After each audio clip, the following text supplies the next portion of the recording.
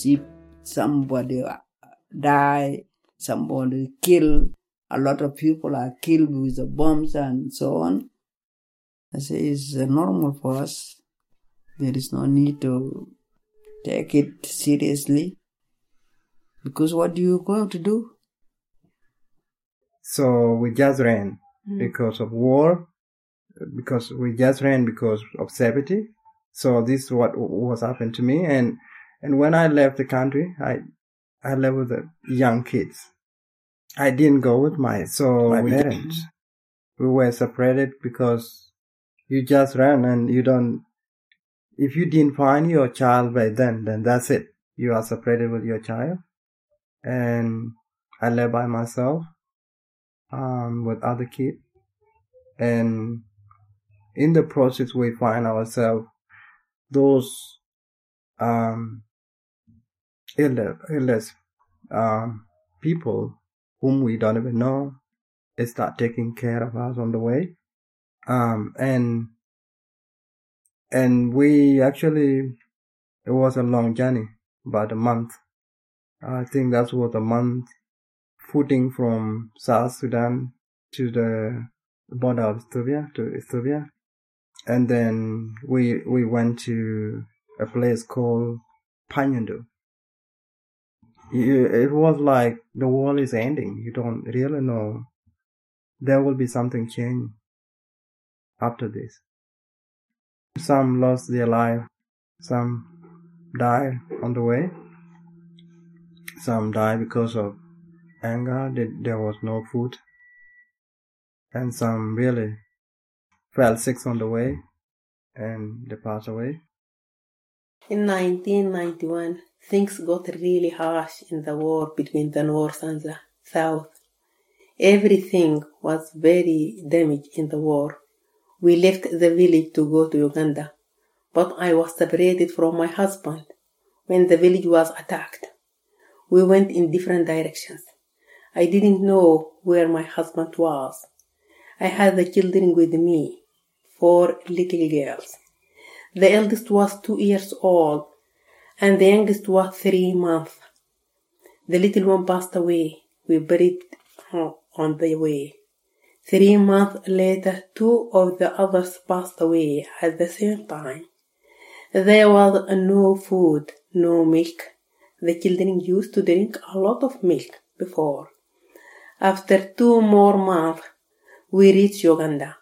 I stayed in a village called Ami. The United Nations provided some help there. I was there for 2 years. But then the Arabs, the Sudanese army, came from Juba and attacked people in Ami. I had to move to a place far from it, to Labuni, also in Uganda. Then in 1996, I moved to Katuma in Kenya. It was just me and my daughter Elizabeth in Kakumba.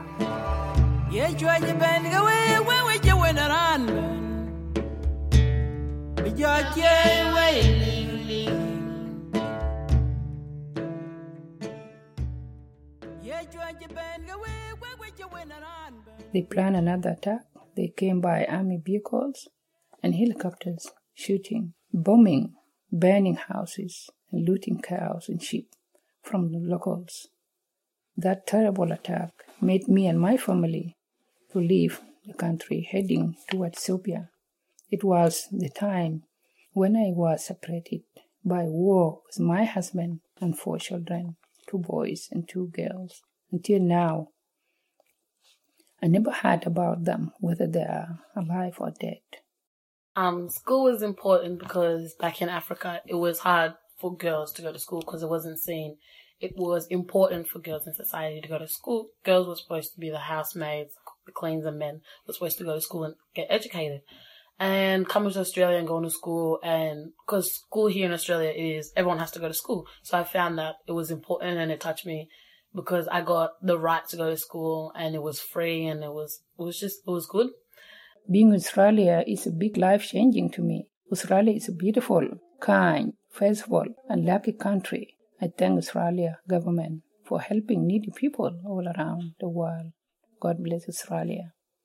Those are the voices and stories of South Sudanese Australians. My name's Jennifer Huxley, and this is episode 2, Before, in the series Savannah to Suburbia, Stories of South Sudanese Australians. In episode 1, we heard from women of their experiences of war, displacement and loss, of years spent in refugee camps, and of survival. In this episode, we'll talk about the historical and political background to this war. We'll hear from people who lived through the First Civil War from 1956 to 1972 and the 11 years of peace that followed until the Second Civil War broke out in 1983. Some stories have been told in other voices, where the original recordings were unclear.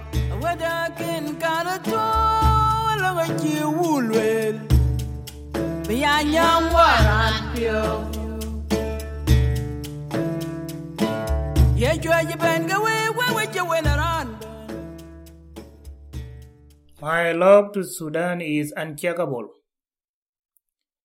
My love to you is something internal. It is born with me. It grows with me. Nothing can snatch it from me. My love to you is uncheckable. It is something in my blood, despite this long bloodshed. It is never shaken. The opposite, it is becoming stronger and stronger. It cannot be checkable by a stranger. Akol Mayan Quol's poem is the lament of an exile for the country he loves and lost, his greater homeland, Sudan in northeast Africa. It's the fabled country of the Nubians and the ancient kingdom of Kush, and traversed by the mighty Nile River as it flows north to Egypt, where it meets the Mediterranean Sea. Both Egypt and Sudan have depended on the Nile since ancient times, with decisions in Egypt having an impact on the people of Sudan. I was born in Old Sudan, during the period of the interim government for the independence of Sudan from the British, approximately 1954 to 1955.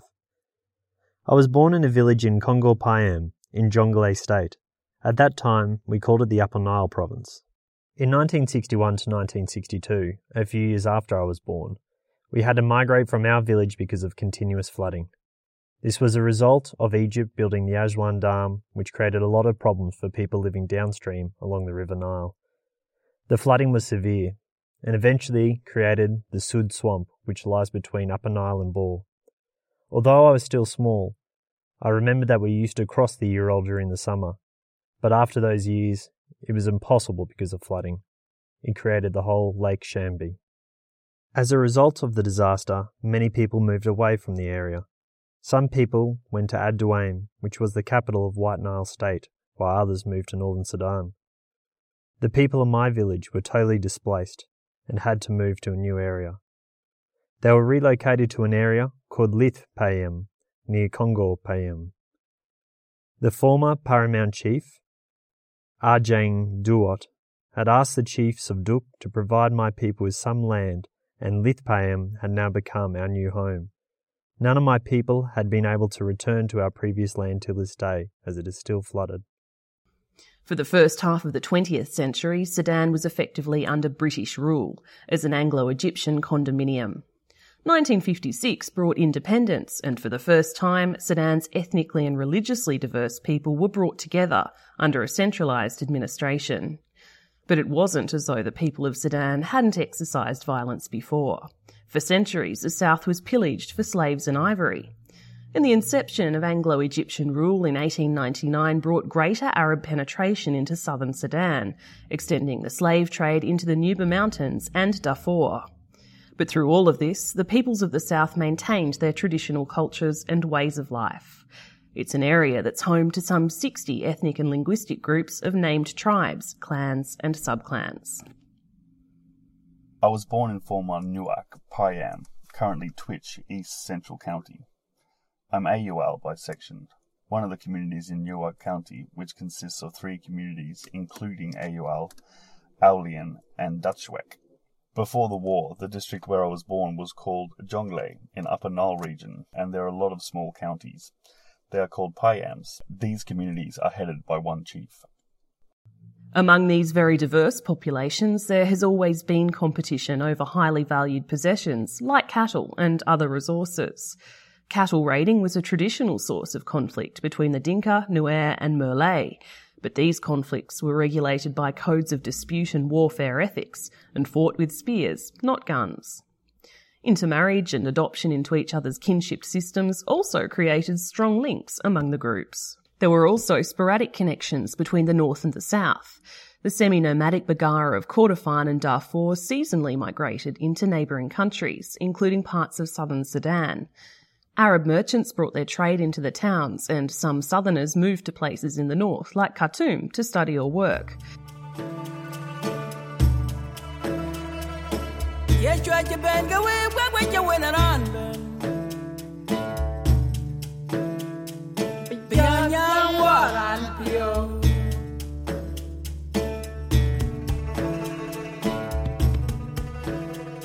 But in 1922, the British introduced their southern policy, splitting the north and the south into separate administrations and severing almost all relations between the two regions.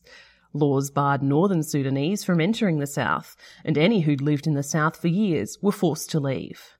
For southerners, travel and work in the north were prohibited. The policy curtailed the spread of Islam and the Arabic language into the south and deterred investment in the region. This served to provide some protection to the people of the south and their way of life.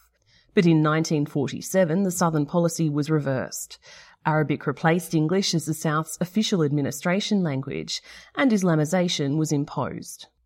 Nor did the independence negotiations include the south or provide the promised federal system between the north and the south. The result was the development of a secessionist armed struggle. The first civil war between the North and the South broke out in 1955, immediately before independence. It lasted until 1972. I was born in South Sudan, in Bor. This is my village, in 1955. My father became a minister, and we came from Bor to Khartoum. And after that, I go to a lot of places. You move from place to place, from places. It's a lot. 63, I was in Juba. We've been in Juba 93, 94, 95. The war started. This is begin when John Garang against the government. It started when I was a small girl. I was started school. That time, the army, they can just kill the people, especially when you got girls at home and so on. They can come and take it. Even when I was in the school, they make us to learn Islamic. They don't allow us to learn Christian or anything. Even me now, I know a lot of Islamic in Quran. A'udhu billahi minash shaitanir rajim. Bismillahir rahmanir rahim. Because if you want or not, you have to do it. Even they change my name from a book to Zahara. Because they say you are pretty and we can't pronounce your name. You have to have Islamic name. They did shooting in Juba. They kill a lot of people. When you are non-Muslim, they kill you. If you are Muslim, they don't kill you. We have to run to stay with the Muslims. There is people, Muslims open their houses for people to stay with them, because if you run there to the Muslim house, no, they can't go there. They attack people in the houses. We have to run. After 6, you have to stay at home. Because if any army find you on the road, they can rape you, they can take you to be a woman. If you age, they don't care. My father was a sheep of Koch clan, Dinka Bor. We were 12 children in the family, 6 killed during the war, and 4 of us survived the war. Life was very good before the war because my parents were both farmers. I was in Juba, the capital of South Sudan, when the war broke out in Bo Town. The government soldiers killed many people in Bo Town, including my parents. My father passed away a long time ago, in the war before I was born. I am a Bari, a speaker from Equatoria, Bari from Juba Town. It was a very tough life growing up as an orphan without a father. There were 6 of us. One was my cousin, my mom's sister's daughter. My mom raised her because her sister passed away too. Her sister died in the village from illness. I was born in Sudan in 1961 in a village they call Wedge in Malakal. At this time, we left because during the first war, this time there is a war also. This time since 1955, the war started in southern Sudan since 1955. And then the situation wasn't not good. And then my mom and my dad, they moved to northern Sudan. The Addis Ababa peace agreement between the government and the rebels was signed in 1972. The period of peace that followed allowed life to return to normal for many in the south. I was born in Jonglei State in South Sudan. That's where I was born and that's where I lived. It's actually a beautiful place. My father had a mixed farm. It had cattle and also crops like a garden. So it was really, really good and everything was great. I looked after the cattle and I also helped sometimes during plantation when people were planting and also clearing. Cattle are very important. It's actually a source of everything. We got milk from the cows and they can also be a source of wealth. We can sell the milk and we can get money from that. Cattle are very important for Dinka because they're actually used for marriage, used to pay dowry. We don't value money, we value cows. I had 3 brothers and myself and 3 sisters. I'm the last born in the family. My brothers trained me on how to look after the cows and do other things, manage them. For my sisters in Dinka culture, most of the women do housekeeping, cooking, milking, and they also do a lot of farming. It was lovely, living on a farm in a remote area, seeing my father caring for me, my mother, my relatives, living a traditional life where there were no complications. It was an easy life. Although some people see rural areas as something remote, it was a very comfortable life actually at that time. It was different when I went back in 2012 to see my father in the Newark area of Wangale. It is now completely different. But life back then was a very good life. I grew up in the cattle. As I was a boy, I was born in South Sudan. It was Sudan by then, but recently, 2011, was divided into 2 countries. We have Sudan and South Sudan. So I was born in the state called Jonglei, in the village Piom Ahol, and the town center is Wangulei. It was really enjoyable by the time when I was very young. Grew up in our own home, because my father and everybody else in the village were farmers. You grow on your crops around your house. You cultivate your own garden. You live in the hut. There's a big hut that has to be built for cattle, and the other small one for people to live in. So I would say a young boy looking after the cow, the young one for cattle, and later on I was involved to looking after cattle when my elder brother went to Penyundu.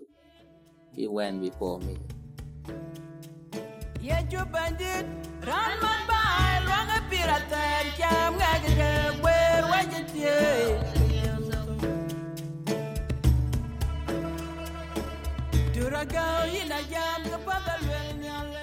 The peace agreement also provided for the South to become a self-governing region. We came down to our hometown, that is Bor, and where I was stationed there as a primary school teacher for girls, and I did 2 years. And in 1974, I was elected for the seat of Women Union in Upper Nile to the regional assembly in Juba. That was the time that Southern Sudan was given self-determination and have a government in Southern Sudan led by His Excellency Abel Alier. And from there, I was in the Parliament of Regional Assembly in Juba for 4 years. And when we were there, we were three. One from Upper Nile, Greater Upper Nile, that was me. Victoria Yar was from Greater Bahr el Ghazal. She's not there now, she passed away. And Mary Besuni was from Greater Equatoria. She's not there also. And we were in the assembly there, which was the first time for Southern Sudanese women to be in the parliament. And we were really very keen or very active seeing or working together to see how to get the rights of women, how to begin to bring up the women of Southern Sudan, because at that time they were so very backward. They didn't know anything about women to be in the parliament, women to be what. The work of women at that time was the women to be teachers, to be nurses, to be messengers, and that was the work of women. But we tried to be there, and we talked and we showed women that we are equal, and we have to climb, and we have to claim, and we have to be there with men. And from there, we were in the parliament. At that time, the Addis Ababa agreement was made. The first Addis Ababa agreement between the North and the South, and this was the time that the South was given that local autonomy. Then when I finished the 4 years, the first that term in the parliament, we went back again in '70s, in late '70s, and then I was elected again to the parliament, and the same thing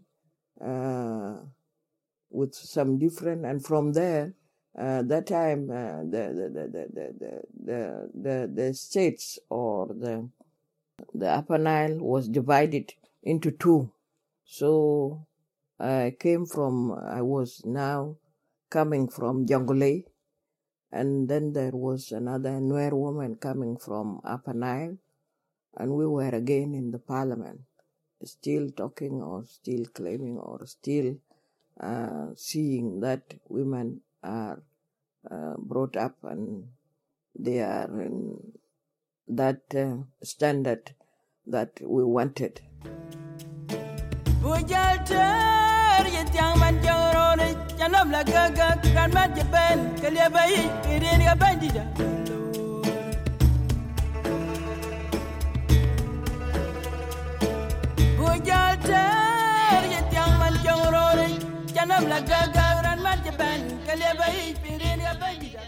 Sadly, the peace didn't last. In 1983, the Second Civil War between the North and the South broke out. So we were there, and then the third time I didn't make it. And from that third time, that was earlier in 80s, the agreement was cancelled by Nimeri, the president of Sudan at that time, and there was some the whole South was divided into so many local states, and earlier in 80s, the South Sudanese were not very happy with the government in Khartoum, and because they were not happy with the way that things were going, the sharing of power, the sharing of wealth, the discrimination, and so many things. So at that time, the South Sudanese took arms earlier in 80s, that was in 84 years, and went to the bush. And that was the start of the problem of South Sudan. And people went to the bush, led by John Garang, Dr. John Garang. And from there, we were in the town at that time. And because my husband was a project manager in Bo Town. And Bo Town was the first place where the people start going to the bush, and the first place where the first bullet was shot, and people went away, deserted the town, the whole night, and the town was just left like that.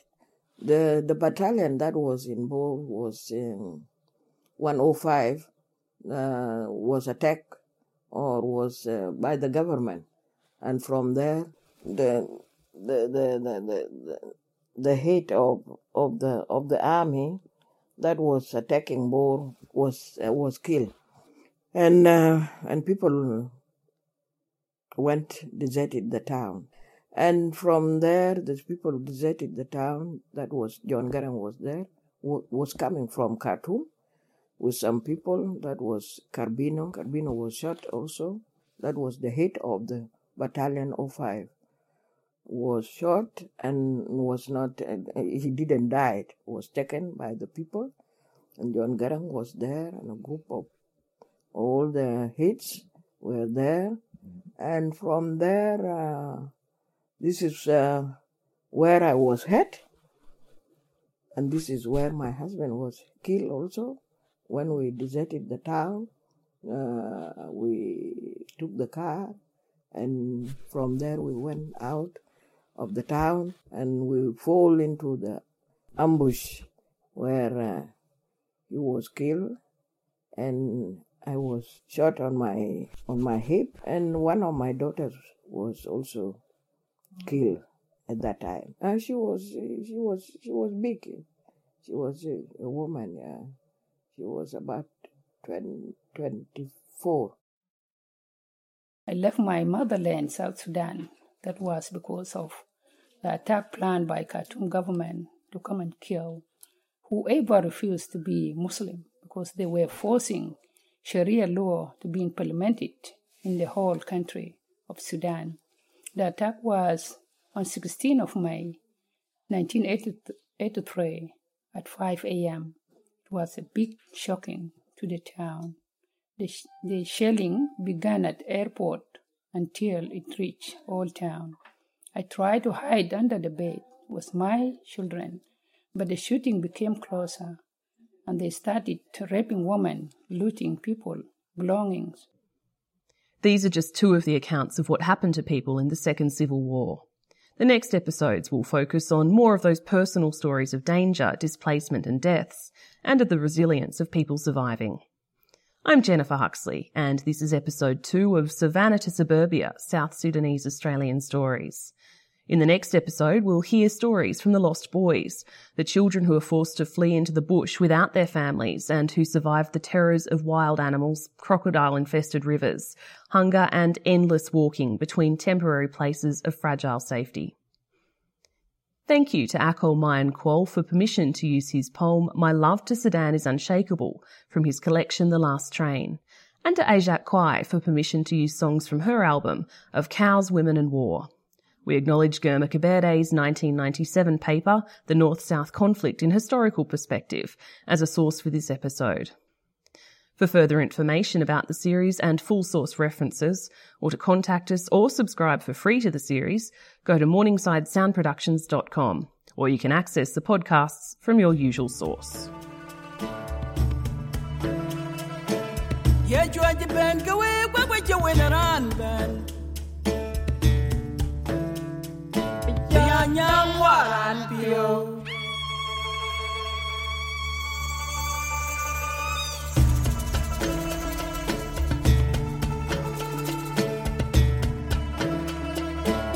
Wadakin kada thwa walonga jiwulwe biyanya waran pio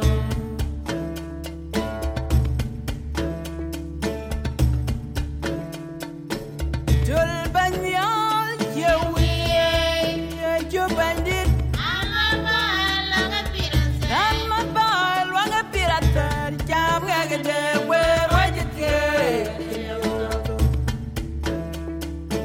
Duragao ina jam ke pabalwel me alay Bujaltar yetiang man jangrore janom la gaga kramat jaban kelebay yin gabani